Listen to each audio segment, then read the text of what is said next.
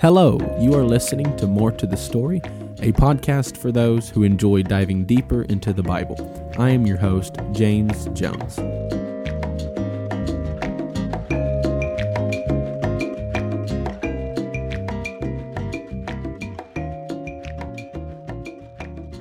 Hello and welcome to another episode of More to the Story. Thank you for joining me again today for another episode. Excited to be able to come to you today and spend some more time with you. I do want to start, as I do every episode, and thank you for liking and subscribing and sharing us on Facebook and giving us a rating. Man, it's appreciated. It's awesome. Thank you so much. But I am tired. I am recording this on a Sunday night. I have preached twice already today, once this morning, and then in the afternoon. And then after our afternoon service, we had our annual Thanksgiving dinner, which was delicious. It was great food, great fun and fellowship with our church family. It was amazing. We had such a good time. And I'm tired. I am tired, but I thought I'd jump on here and record an episode really quickly. This might be a shorter episode, but that's okay. I trust that everybody is having a good holiday week. I do want to say happy Thanksgiving. It's going to be a good holiday. Thanksgiving's always fun to be able to spend time with family and eat a lot of good food. But the best thing about Thanksgiving is that it is the last holiday before Christmas. And I am a Christmas junkie. I absolutely love Christmas. We're already decorated for Christmas here at our house. My wife has put up our Christmas decorations earlier last week, and we are loving it. We are loving it. It's the joy of Christmas. It is the most wonderful time of the year. If you think so and you agree, go to our Facebook page, More to the Story with James Jones, and comment, and let's talk and let's have some conversation. But I'm going to go ahead and get right into this. Just let me read a couple scriptures real quick to kind of build a foundation for what I'm going to talk about today. And I want to start in Hebrews chapter 12, verse 10. This is what the Bible says. For they disciplined us for a short time as it seemed best to them. But he disciplines us for our good, that we may share his holiness. For the moment, all discipline seems painful rather than pleasant, but later it yields the peaceful fruit of righteousness to those who have been trained by it.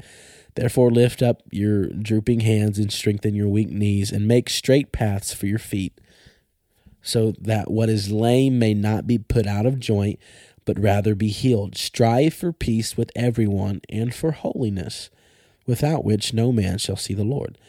See to it that no one fails to obtain the grace of God, and that no root of bitterness springs up and causes trouble, and by it many become defiled. Let me read in 1 Thessalonians 5, just a couple verses, 5 and 21. But test everything, hold fast what is good, abstain from every form of evil. Now may the God of peace himself sanctify you completely, and may your whole spirit and soul and body be kept blameless at the coming of our Lord Jesus Christ. And I just read those to kind of set a foundation for what I'm going to talk about today or this evening or whatever time of day it is that you're listening. I want to title this episode Decorated. So in a world where evil is ever increasing and wickedness is widespread and sin is mainstream, in a world where the culture is more anti-Christ with every sunrise, we must never lose this one truth. It matters how we live. You see, there is a popular fallacy in modern Christendom, a false doctrine that many denominations believe and preach, and it's called eternal security, or perhaps better known as once saved, always saved. This doctrine tells people that once they come to Christ and they accept Jesus as their personal Savior, that they are saved. And for the rest of their lives, they are eternally secure. There is nothing that can take their salvation from them. There is no sin that they can commit. There is no sin that can cause them to be lost, because they say that once God has saved you, you can never be lost again. We, however, we loudly disagree with that, and we come against this crazy and biblically illiterate belief, because the Bible is clear that salvation is not a one and done. And the Bible is stunningly clear that salvation belongs to those who endure until the end. I want to be saved more than anything. And the Bible tells me that those who endure to the end shall be saved. And so sin can disqualify me. It can disqualify me and you from being saved and going to heaven. There are many scriptures that we can reference, but let me just reference a couple.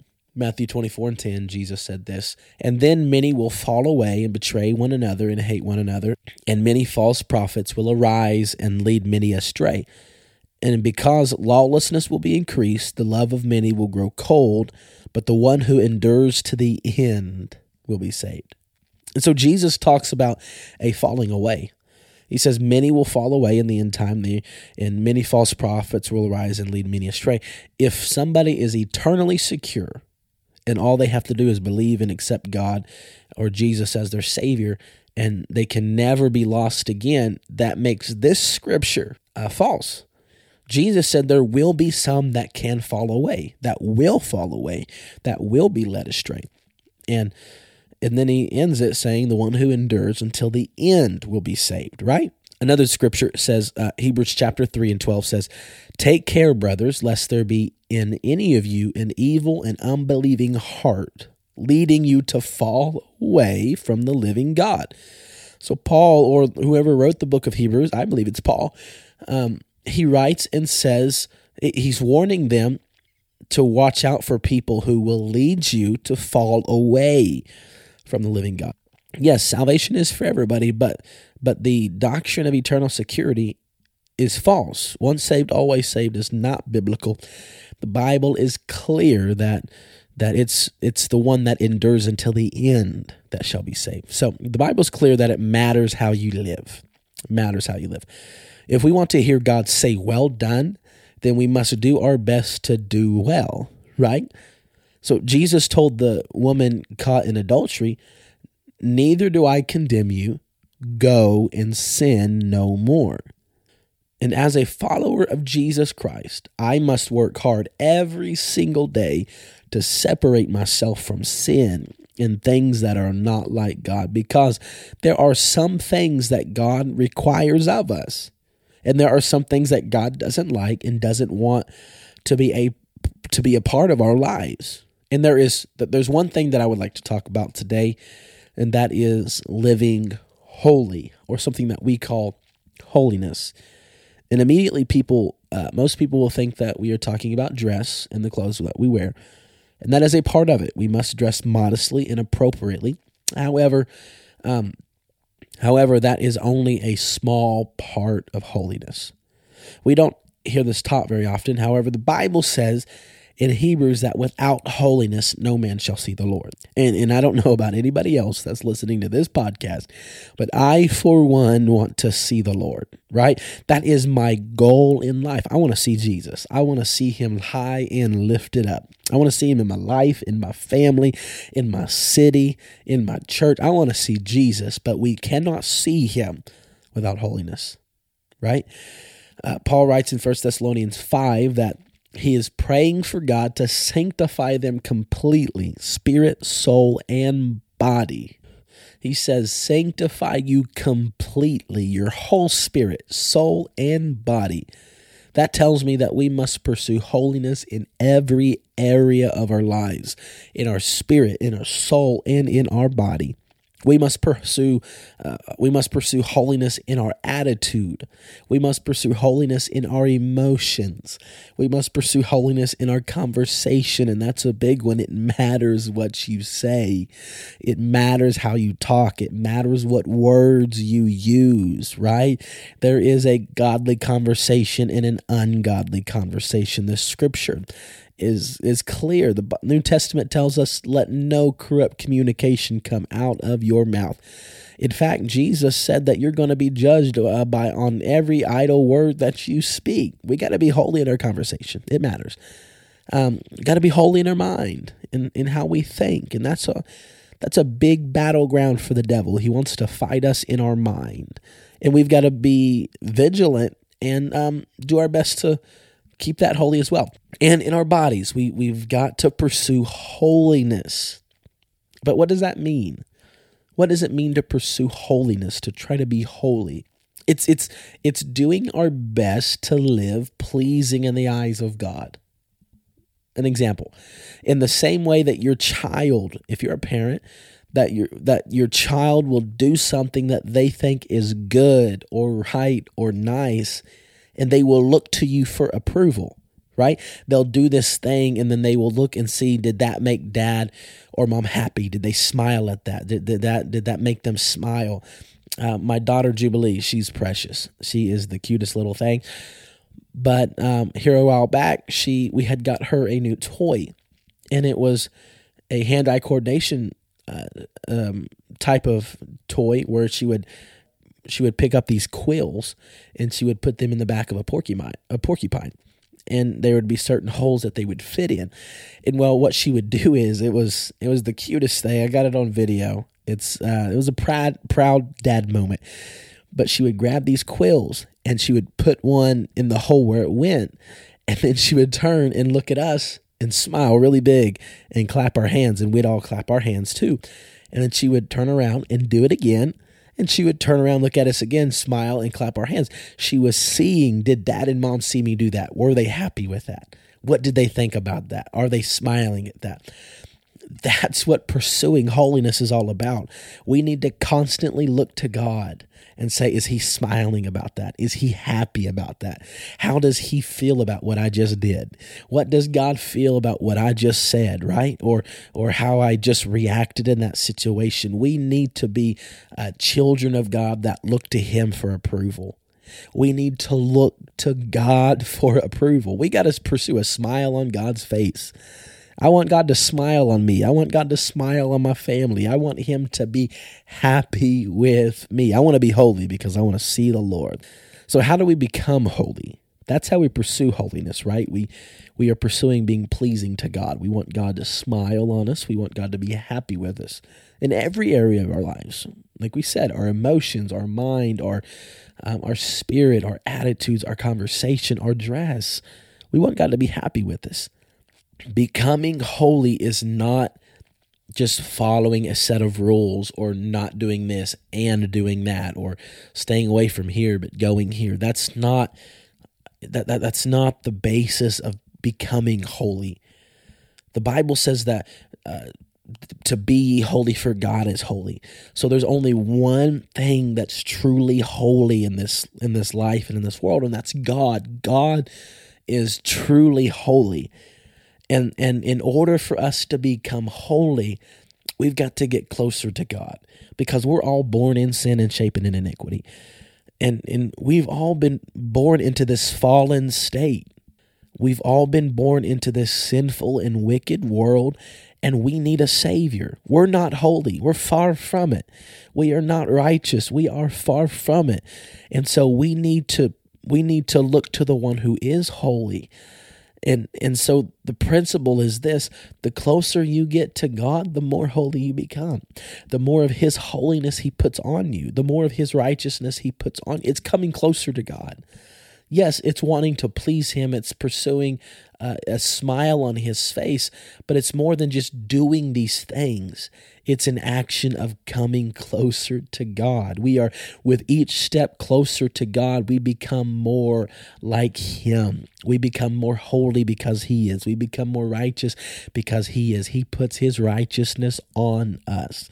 That's how we've got to look at it. It's not a list of rules. Yes, there are do's and don'ts. We don't talk bad. We don't dress immodestly. We don't get in fights and do all kinds of crazy stuff. We try to please God. We try to live right. But it's more than just a list of do's and don'ts. We're trying to get close to God.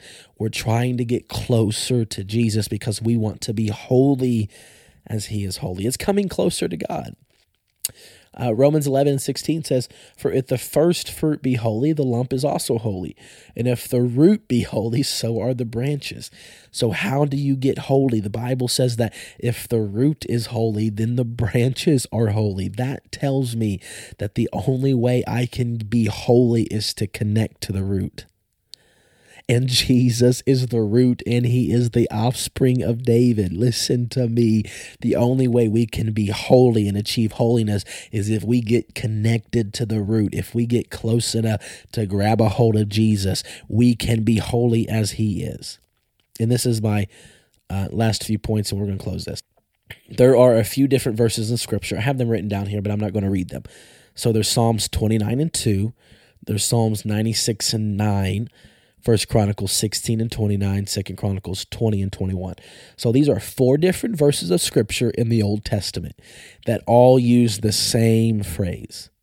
Okay? They all say this, all 4 of these Scriptures. They say to worship or praise the Lord in the beauty of holiness. Worship the Lord in the beauty of holiness. Praise the Lord in the beauty of holiness. And I'm no Hebrew scholar, far from it. I do have some words written down here. I will not try to pronounce them because there may be somebody that knows how to pronounce them and I may do it wrong. But my discovery when I looked into this and tried to, when I felt the Lord was leading me in this direction, this was last year, I think, that God began to speak this particular principle to me. And I was looking at the different Hebrew words for beauty that was used in the Old Testament. I found 4. There may be more. I definitely did not go through every single word, every single translation for beauty in the Old Testament. But the majority that I went through, there were these 4 different words, and they were used in different instances to have a different definition of beauty. But there was one used in the phrase, the beauty of holiness. It was not one of the other 3. It was this one single word that was used every time they said the beauty of holiness. All 4 Scriptures in Psalms and 2 Chronicles where they were instructed to worship the Lord in the beauty of holiness. The word beauty was translated from the Hebrew word hadalrah, which literally means to be decorated. It means to be adorned, to be decorated in a beautiful manner. The other 3 Hebrew words that I found in the Old Testament for beauty, they all just generally mean beauty, to be pleasant to look at, to be pretty. But hadalrah, the word used in the beauty of holiness those 4 times, literally the first definition isn't even beauty. It means to be decorated. It means to be adorned. It literally means that what that translation it is to be decorated beautifully by holiness, to worship the Lord in the decoration of holiness.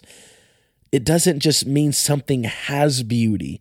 It means it has been decorated beautifully. It doesn't just mean something has beauty. It means a decorated beauty. And so when we worship the Lord in the beauty of holiness, first of all, some people say that holiness is bondage. Holiness is not bondage. Holiness is beautiful. The Bible says it's a beauty of holiness. But when we pursue holiness and we try to get closer to God, we want to be more like God. I want to connect to the root. I want to be holy as he is. He decorates us with his holiness. He decorates us with his goodness. He decorates us with his righteousness, right? That's why we refrain from decorating ourselves with the stuff that this world thinks is beautiful, because I'm not decorated by the world. I'm decorated by Jesus. I'm not decorated by the culture. I'm decorated by Jesus. I want to be pleasing in the eyes of God and not in the eyes of my culture or my world. But here's this. There's an old saying that we've all heard, that beauty is in the eyes of the beholder. Well, in this instance, that's not true. The beauty of the decorated is in the hands of the decorator. The beauty of the decorated depends on the decorator. It doesn't matter if you have pretty decorations if you do not have a good decorator. You can, I talked at the beginning of this episode about my wife decorated for Christmas. She does a really good job at decorating. I do believe that. My mother does a really good job decorating. She can make a house look beautiful. Some people have a natural talent for decorating things, right? But you can take decorations for a living room or something like that, some pictures, a mirror, furniture, a coffee table, some curtains, and they can be all really pretty decorations, some pictures. But if the person doesn't know how to decorate and they don't have an eye for it, and they just put stuff in random places, it's going to look like a jumbled up mess. For instance, a Christmas tree has a lot of decorations on it, and you can take all of these ornaments and ribbon and tinsel and things like that. Everything's pretty. All of those decorations are nice and pretty. But if you just randomly put those things on and just throw it on there, it's going to look a mess, because the beauty is not in the beholder. The beauty is in the decorator, is somebody that's good at decorating. And nobody can decorate you like Jesus can decorate you. Nobody can decorate you like Jesus can decorate you. The Bible says that God has an image for you, and his image is greater than any other image. We serve the God that decorated the universe, that put the stars in the sky, put the galaxy together, made all the planets revolve around the sun and the moon around their respective planets. That's the God we serve, and we need to be decorated by him, to worship him in the beauty of holiness, to pursue him, get closer to him, look towards Jesus. Did he smile at that? Was he happy with that? When we pursue God and we get closer to him, he puts on us. He puts his righteousness on us. He decorates us with the fruit of the Spirit. He decorates us with love, joy, peace, long-suffering, gentleness, faith, goodness, meekness, temperance. He puts those things on us. It's not of us.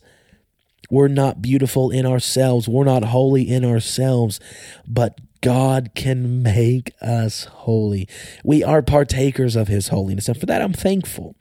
I'm thankful that God looked down on this mess of a human, this young man that's made a lot of mistakes, and he gave me another chance. He picked me up out of the miry clay and set my foot on a rock and established my goings, and he made me brand new. I'm thankful for that. I'm thankful that God has decorated me with his Spirit. Thank you for joining me today. Sorry it's not long. I just wanted to get on here and just share what was on my mind and on my heart for just a few moments. And I hope you have a great holiday week and weekend, this coming up weekend. I hope you enjoy Thanksgiving with your family. Thank you for liking, sharing, and subscribing. I apologize that this week wasn't an interview. We are trying to get that set up for next week, so hopefully we can have an interview next week. But share this episode. Talk to your friends. Tell them to check out the podcast. Let's see if we can't grow our family here at More to the Story. But once again, thank you for joining us here. God bless you. Thank you for listening. I encourage you to subscribe and leave a rating. Hope to see you again next week.